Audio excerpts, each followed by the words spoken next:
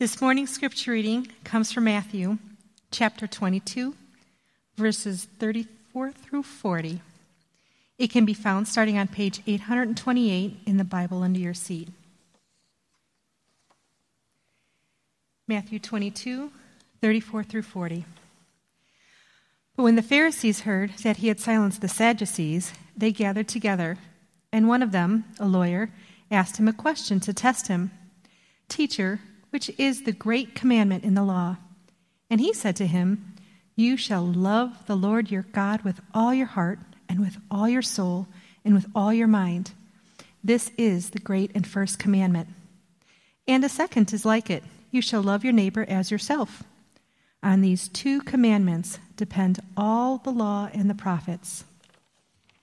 This is the word of the Lord.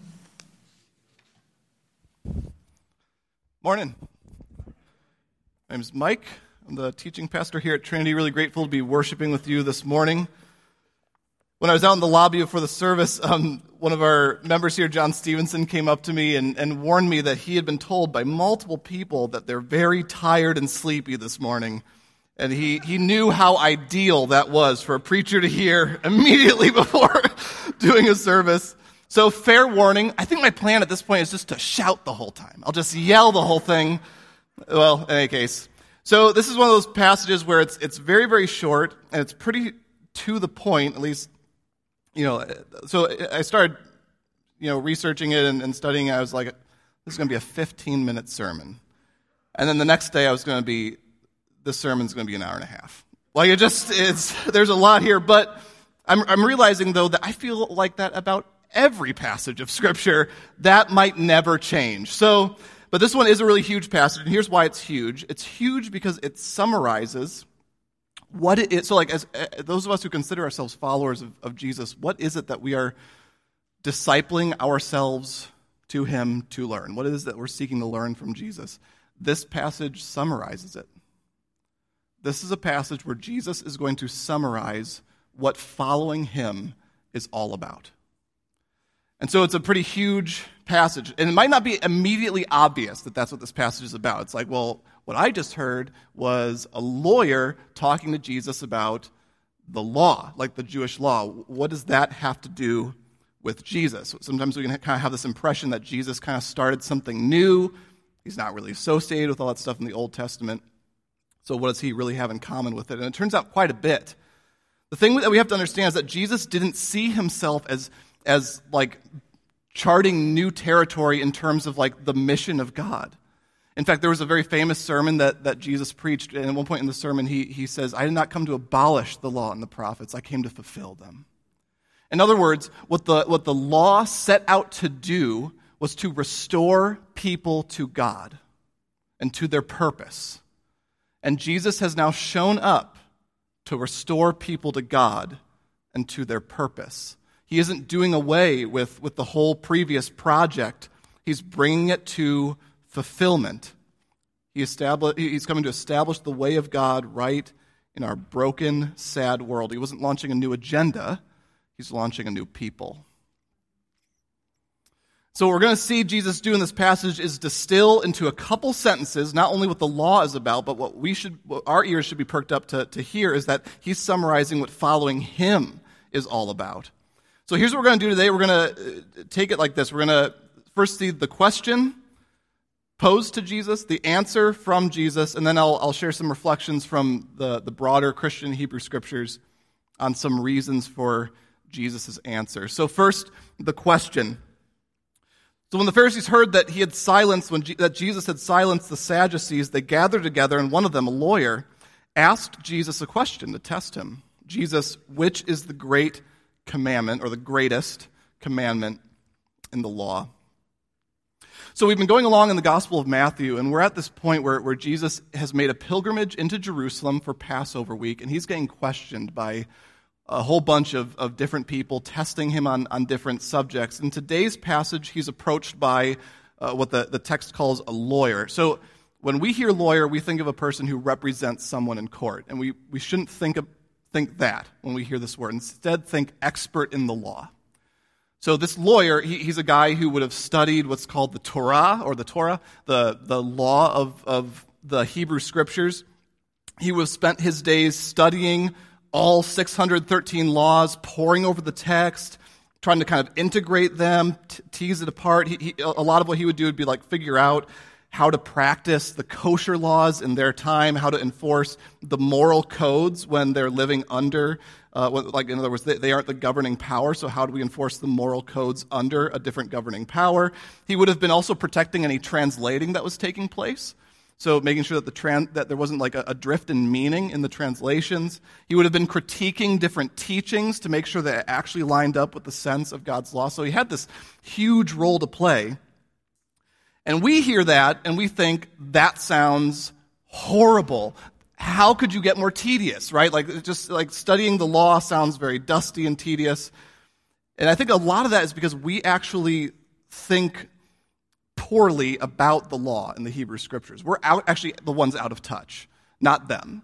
We tend to be the ones who think, oh, like the law, that's this lifeless, kind of arbitrary thing that I find at the beginning of my Bible that is really useful for insomnia, right? At best, we see it as just cheerless, legalistic garbage. At worst, we might see it as a monument to patriarchy. And so we think of this lawyer as just this kind of like pathetic servant to a dead text. But that's our problem. So the Hebrews believed that they had been graciously called out to have a personal relationship with the Creator. They believed that they had been called to be His people. And so a big part of what came with that whole idea was this thing that in being called out as God's people, they were going to be shown God's design for life in their time and place. It was going to be revealed to them how life was meant to be lived. And so they saw the law not as this like cheerless document, but as an entryway into God's will, into life itself. Like just read some of the Psalms. Psalm 119, where I mean this giant thing, this giant contemplation on the Word of God. What's David talking about, or the psalmist talking about in that psalm? He's talking about the law in like Leviticus. He's talking about these things that we use to cure insomnia. He's talking about the glory that's actually revealed there for those of us who have eyes to see. So sort of the way that they would have seen the law is sort of the way that I see my wedding vows. Like, I don't look back on my wedding vows and read, like, to have and to hold, to love and cherish. This is so legalistic, right? That would be ridiculous if I related my wedding vows that way. No, instead, when I read my vows, I see a way of life. I see a way of life that comes with my identity as a husband. This is what it means to be Ashley's husband, to love and to cherish, to have and to hold. It isn't this lifeless, arbitrary thing. It is a way of life and a source of life. That if I abide by these things, somehow I can actually trust that life will be the result. The law was like that. The law was the way of life that went with Israel's identity. It was the way of life that went with the identity of being the people of God. It revealed what it would mean to be God's people in their time and place. And so that's why the job of the lawyer was so important. It's important to understand what God expects of His people. It's important for us to understand what it really means to live according to the identity we have in Christ. So this lawyer's job was to make sure that God's people knew what following God was all about. In fact, I have a picture up here that I thought was kind of cool. It's of a bunch of students holding a Torah scroll. So that would have been like something that he would have been studying, poring over day after day, and kind of trying to draw it out for those folks, what needed to change, what needed to happen. And of course, this wasn't always easy. There are 613 laws in the Torah by one count. Some of them were huge, these giant monolithic kind of pillars, like you shall worship the Lord your God only, right? That's a giant, like, don't kill people. Another big monolithic thing. And then it'd be written right alongside laws such as don't boil the meat of a goat in its mother's milk. Don't wear mixed garments. And so what you have over time is this question of like, okay, so what do we give priority to? Is it all just sort of level? all of these different laws are just kind of all on the same field? Or are there some that have priority? And so over time, these discussions would start where folks would try to sort of condense the law. And that doesn't mean that they were trying to do away with parts of it. It's just that they were trying to get at kind of the core so that there'd be more of an entry point to understand it, right? Because it's fine for lawyers and experts of the law to memorize the whole thing and argue about it, but for the rest of the folks who get up early and take the train to the office, how are they supposed to live like God's people in the everyday? We need something simpler to hold on to as an entry point, not to do away with the rest of the commands, but instead to understand like this is the project, right? This is the core. And so scholars started going back and forth, sort of trying out different ways to summarize what the law was ultimately about. So a couple of things they would do, you had some that would say the law is about 11 things, and they would use Psalm 15 as like a way of describing that. Or no, it's about 6 things, and they'd use another thing, or it's 3 things, and it's Micah 6:8. So it's all these different suggestions of how do you summarize the law? What have we been given to kind of find the core of this whole thing? What's that entry point for us to really start tackling and growing in all these other areas too? So what we're actually seeing in this moment when the lawyer asks this question, we're seeing, this is coming out of a debate that would have been pretty common, at least among the religious leadership in the first century. It might have even been going on for a couple centuries. So it was very much on the minds of first century Jews. And in fact, if you'll remember, if you've been attending here for a little while and have walked through the Matthew series with us, this whole controversy, we've actually seen it come up at a couple different points in Jesus' ministry already. So you'll recall at one point Jesus walks into a synagogue and there's a man who needs to be healed. Now on one level, they're in the synagogue and it's the Sabbath. So the Sabbath would have been a Jewish day of rest, a day set aside for worshiping God. You don't do any work on that day, and miraculously healing lifelong diseases is certainly considered work. So on the one hand, you have Jesus walking in the synagogue, a man who needs healing. So you've got the Sabbath, or you've got this other part of the law where you take care of those in need. So what are you going to do? And of course, if you remember from the story, the Pharisees were pretty emphatic that you need to wait until the day after the Sabbath to do this. And what's amazing about Jesus is that he heals the man, but he doesn't think that he chose to love people over loving God. He doesn't play that game. Instead, he heals the man and says, I have succeeded in I've loved God and people by healing this man. He's not playing this game of what do we give priority to. What the Pharisees see in that moment is this choice between loving people and loving God. And Jesus doesn't play that game. So that's the question on the table. What's the most important thing about following Jesus? What's following Jesus all about? So here's Jesus' answer. I think this is hugely relevant for us today. So people still wonder about this when it comes to Jesus. If you go into any coffee shop, go into a Starbucks, go into Hansa, and just pick 2 random people and ask them, what was Jesus and his teaching, what was that all about? I bet you will get 2 completely different answers half the time. If you ask one person, I think what they'd say is that loving Jesus is about loving God. Jesus came to make you right with God. He came to provide the forgiveness of sins so that you're no longer alienated from God, and now we can worship and be confident that God is for us, and we can live a life responding to him rightly. And of course, this person wouldn't say that Jesus' ethics are unimportant. They'd say, well, yeah, sure, of course, that's very important, love people and all that. But really, when it comes down to following Jesus, the main thing is about making sure we love the right God. And then you could ask another person, what's following Jesus all about? And they would say, Jesus came to teach us to love one another. It's all about loving one another. His ultimate message is that we should be kind to other people, and that teaching takes priority over all the others. So, of course, worshiping God is great, but ultimately, God cares the most about how people treat people. And so he's happy whether you worship him or not, whether you think that, whatever you think about ultimate reality, God is happy so long as you treat other people with kindness and generally live by the no harm principle, right? So unsurprisingly, these two sides sort of face off against each other, and it's like, no, it's loving God, no, it's loving people. And then sometimes it can be comical, and other times you can get caught up in it and kind of become one of the other side yourself. On the one hand, we have the fundamentalists. On the other, we have the universalists. And both of them believe that they've really got the core of what Jesus was all about. So am I making this up? Have you guys observed this too? I know I'm being a little bit artificial in the way that I'm saying it up. I know that's more nuanced than that, and the discussion is more complex. But I feel like this is still accurate, right? I think. Not getting a lot from you guys. Some folks... So some folks, in other words, emphasize like right belief, okay? So maybe think about it that way. Some folks kind of emphasize right belief, love God. Then other people emphasize ethics.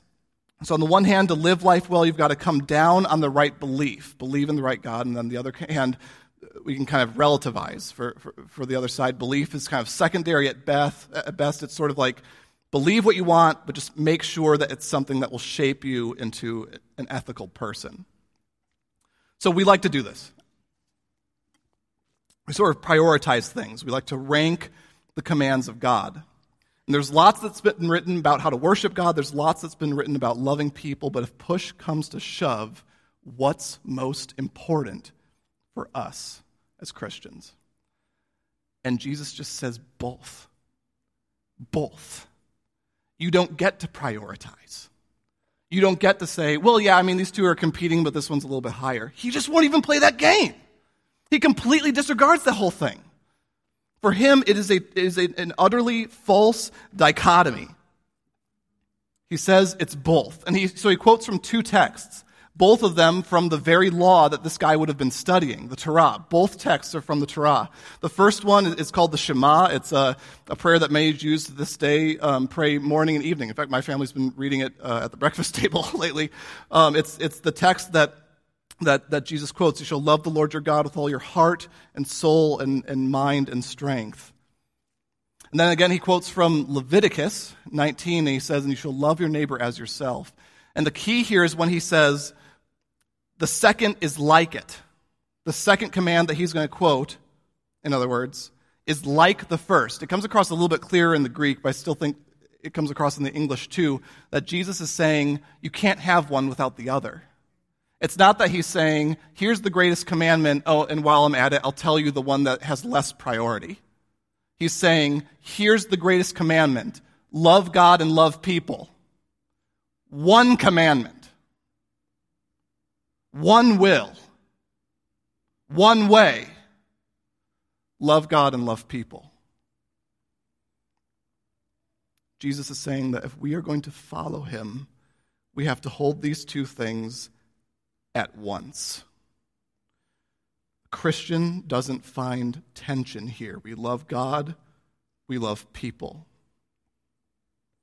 These are like two pillars that the entire teaching of the Scriptures balance on. Remove one, and the structure falls.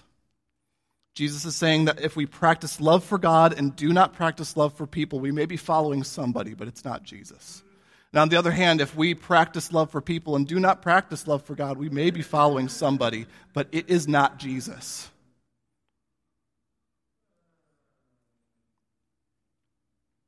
And the reason why is because the central teaching of Jesus wasn't just to love God. And the central teaching of Jesus wasn't just to love people. The central teaching of Jesus is repent and believe the kingdom of heaven is at hand.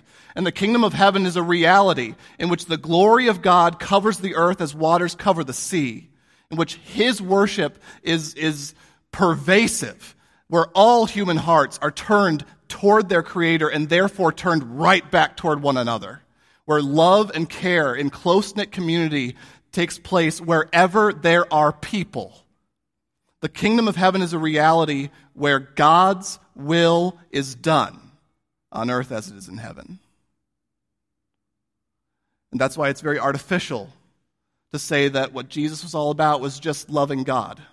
It's very artificial to say that what he was about was just loving people. Jesus came to bring the kingdom of heaven, which means he came to bring both.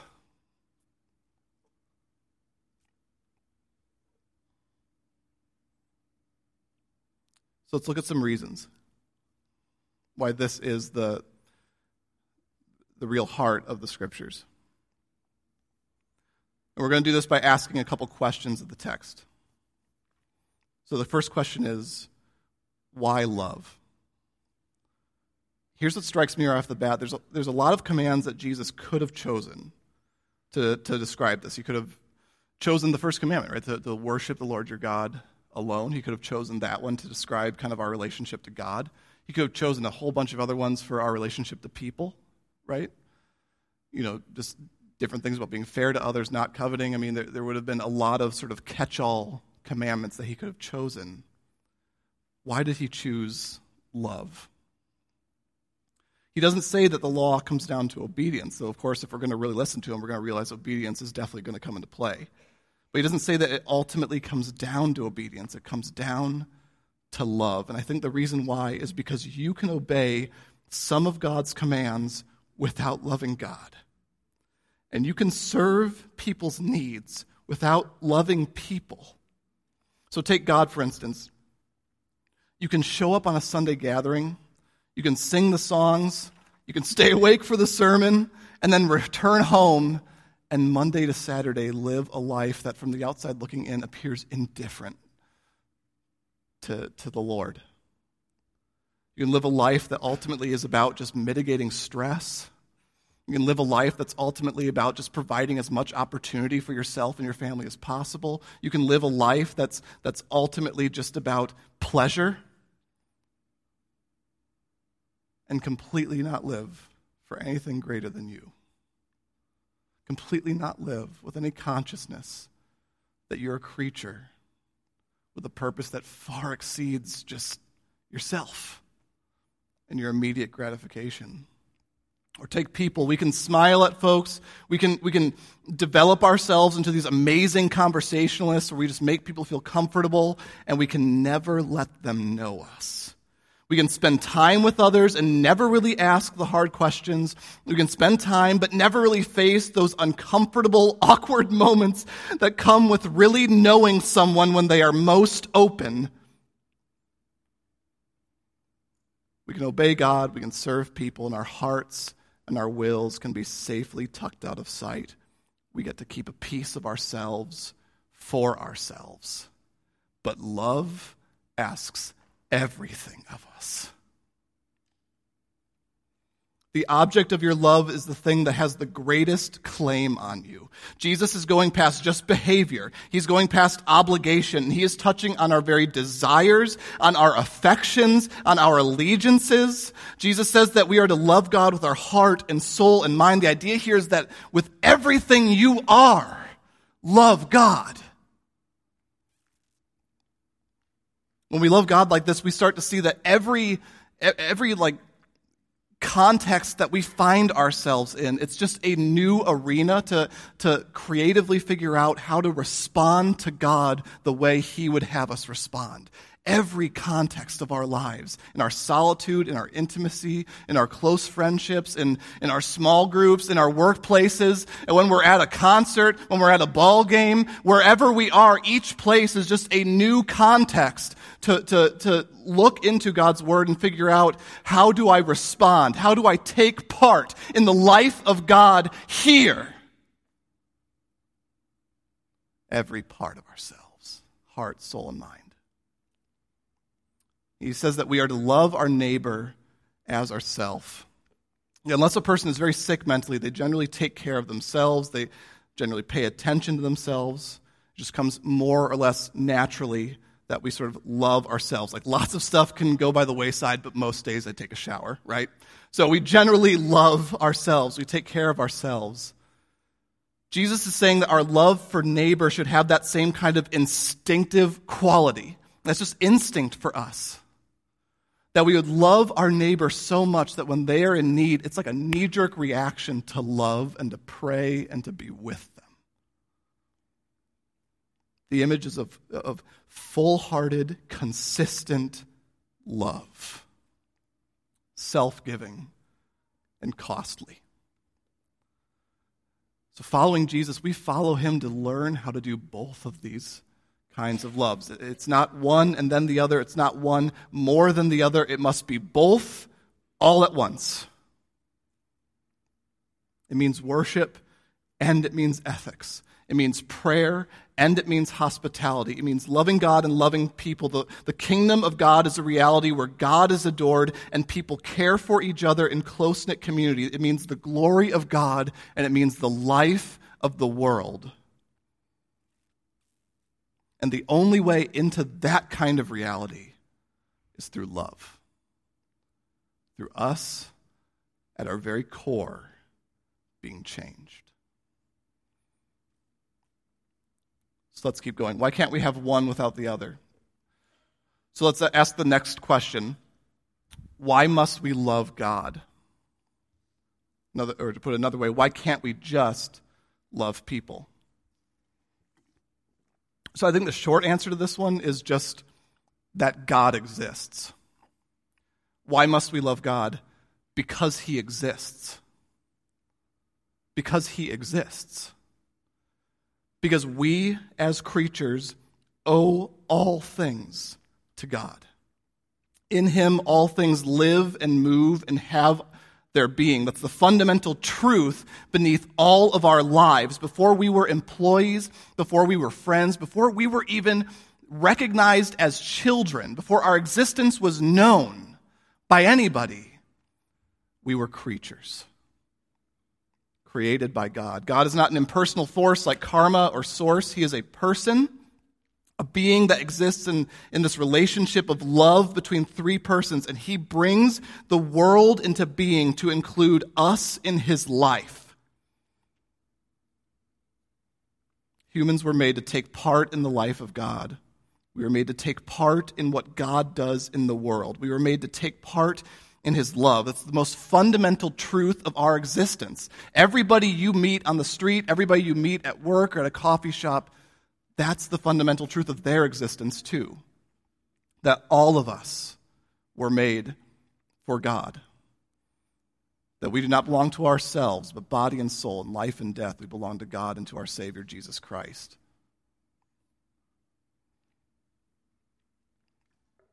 And that without that, every one of us is actually missing out.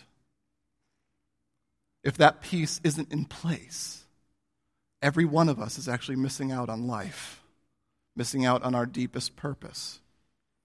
God didn't make us for drone-like obedience. He didn't make us for obligation. He made us for his love.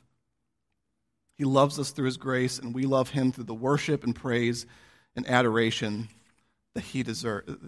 It's our most meaningful way of taking part in creation. It's the truest part of ourselves. So ultimately, we have to love God because that's the deepest truth of existence. God is the deepest truth of existence. There's no more fundamental reality than that God is. So I think culturally, out of the two commandments that we have here, I think this one is the most controversial. I think generally if we go out and talk with most of our friends and create a poll, most folks that we know are going to be into the idea of loving people. The thing is, they're not going to be as into the idea that we have to love God. That one kind of seems unnecessary in some ways. We sort of think like, well, at the end of the day, isn't it really about kind of being a good person, abiding by like the libertarian no harm principle, right? Like do whatever you want as long as you don't hurt anybody, right? Which is a little bit condescending to me, but still, like that's kind of what we live by, right? Like we just live by this kind of paternalistic, like just don't hurt anybody, go have fun, like that's the highest thing that we can live for. But culturally, I think that's kind of where we're at. It's like love people, be a generally good person, don't be a jerk. And if you find it in your heart to dial back some of the square footage of your next home enough to give to charity, then you're varsity. And that's our highest moral ideal. But I think the reason why, though, is because we have this way of thinking that what's necessary in life is moral in some ways, that like morality is necessary, but I can have that without belief in God. Like, I think if we just took just a hand-raising poll of how many of us here know some very moral atheists, my guess is all of our hands would go up. Because we live in this moment where it's like all that's really necessary is morality. And so, I think most people think like, hey, anybody can be moral. You don't need a belief in God to be a moral person. The issue is there's a big, big difference between being moral to somebody, being fair to somebody, and loving somebody. When you set out to love somebody, what you can give them is going to be decided by whatever truth you think is real. When I love somebody, I have to give them the best thing I have. And if the best thing we have is the no harm principle, then all that I'm really ever going to be able to love somebody toward is just the realization of their desires. Which I think is insulting. But there's nothing more that we have to give. But what if the truth is actually much, much deeper? It's a quote I'd like to throw up on the screen. This is by the former Archbishop of Canterbury, Rowan Williams. He writes, "Truth makes love possible. Love makes truth bearable." We can all spend the next week contemplating that phrase. I love Rowan Williams. He's awesome. If God exists, then that changes the way we love. It makes love possible. Because if God exists, then to love another person is to constantly, intentionally encourage them to take part in the life of their Creator. That's ultimately the best that I could possibly give somebody, is to help them remember why they were made. And that might exclude pleasure for the time being. It might put them in situations of deep discomfort. But because God exists, I'm confident that I can ask that of somebody and still call them to the greatest thing. And I hope that someone will do the same for me. I think that's what we mean when we talk about being together for growth as a church. That's part of the reason why we're doing gospel fluency this fall. No resource is perfect. Gospel fluency has its flaws, but one thing it does really well is it encourages God's people to encourage each other with the gospel. It encourages God's people to encourage each other with the Lord. It reminds us to give each other God. There is no greater kind of love. Our greatest good is not our immediate comfort. The greatest evil is not to be told we're wrong. The greatest good for every one of us is to be invited over and over again to respond to God's grace. We cannot love fully. We cannot love people fully without the love of God. And so the truth about God makes love possible.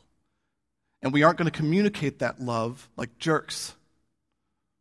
Because we also love people, which is why love makes truth bearable. Thanks, Rowan Williams. You should check him out. He's really good. You will not agree with everything he says. But not all good things are like that. There's lots about Rowan Williams that I would disagree with.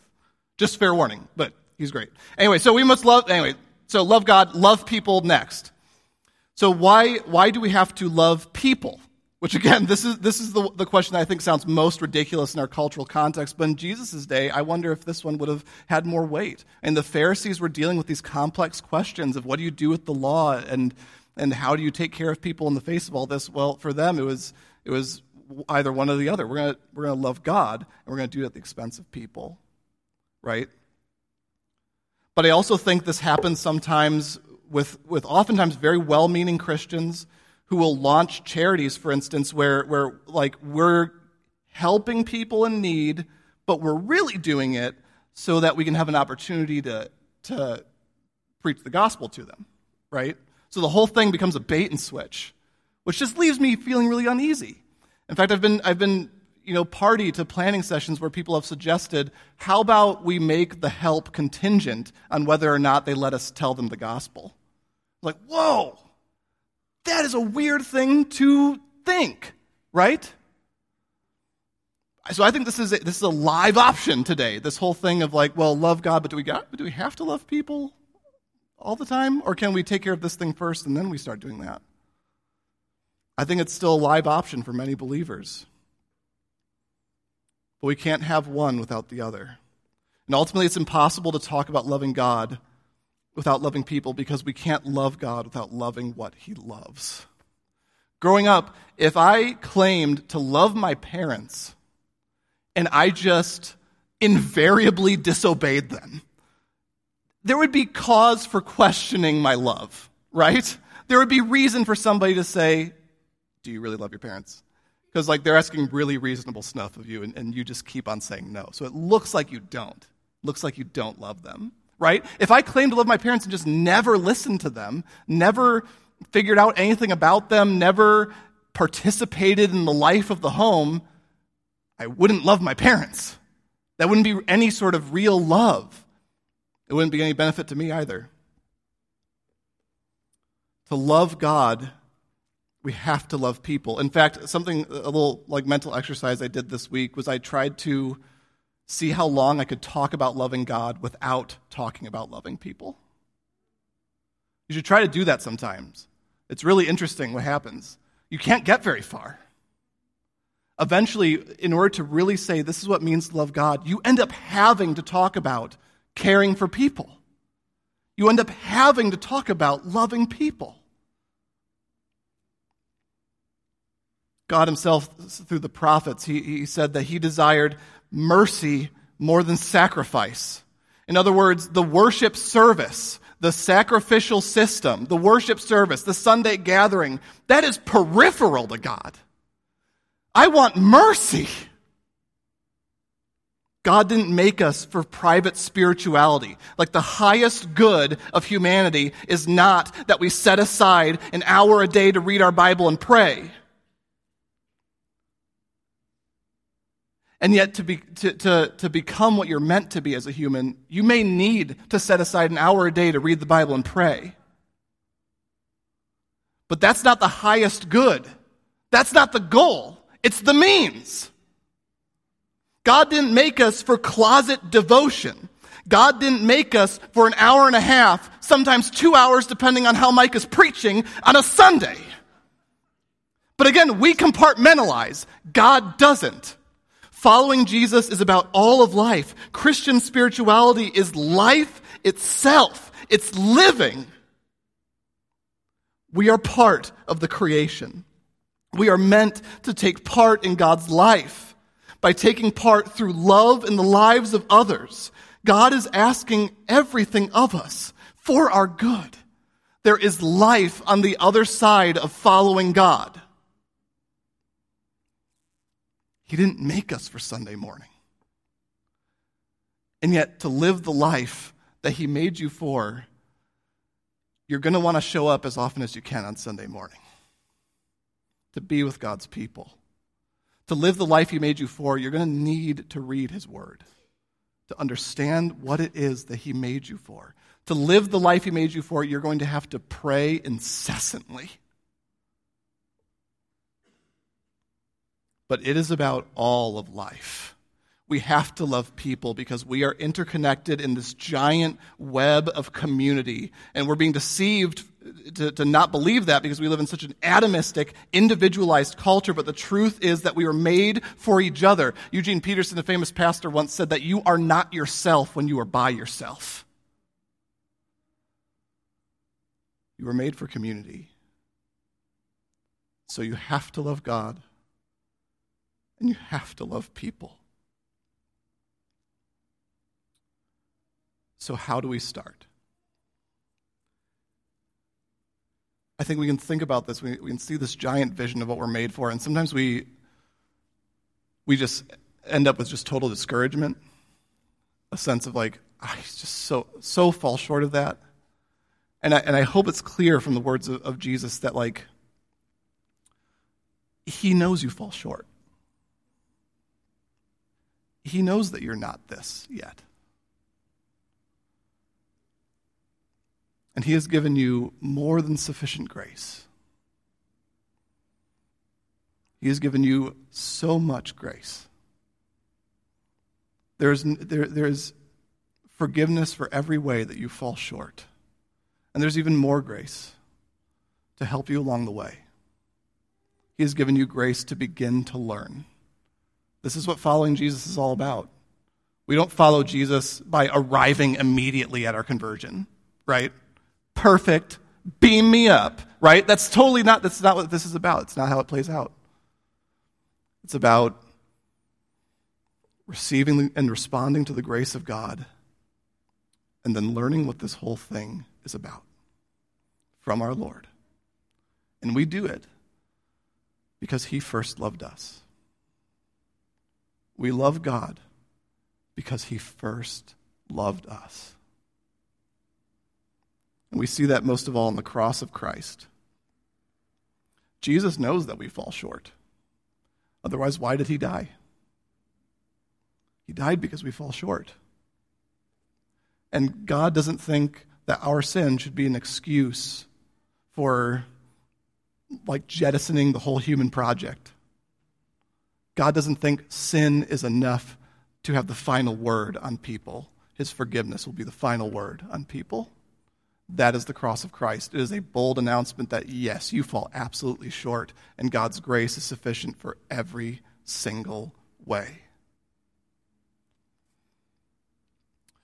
One of the writers of the New Testament named John, he writes this: we love because he first loved us.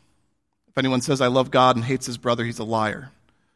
For he who does not love his brother whom he has seen cannot love God whom he has not seen. And this commandment we have from him: whoever loves God must also love his brother. This is the consistent teaching of Scripture. But remember that first line: we love because he first loved us. So how do we start? It isn't by muscling out some new moral courage.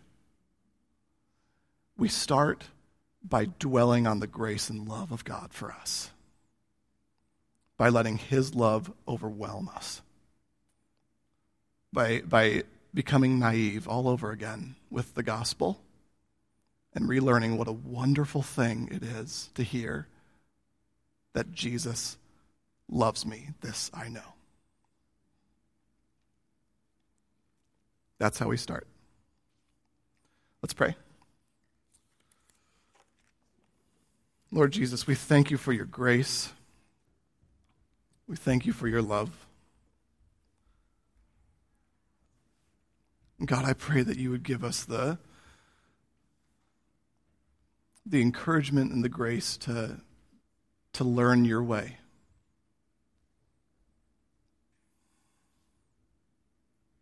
God, I pray that we would increasingly be people who love God and love others as ourselves.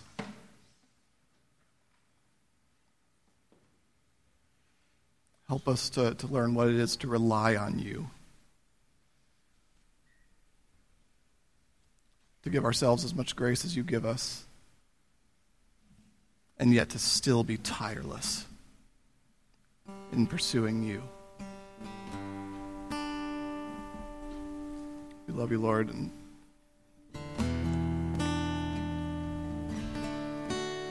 it's only by your grace that we're here this morning. It's only by your grace that we get to hear your words. Only by your grace that we exist and get to take part in the life of God. Thank you.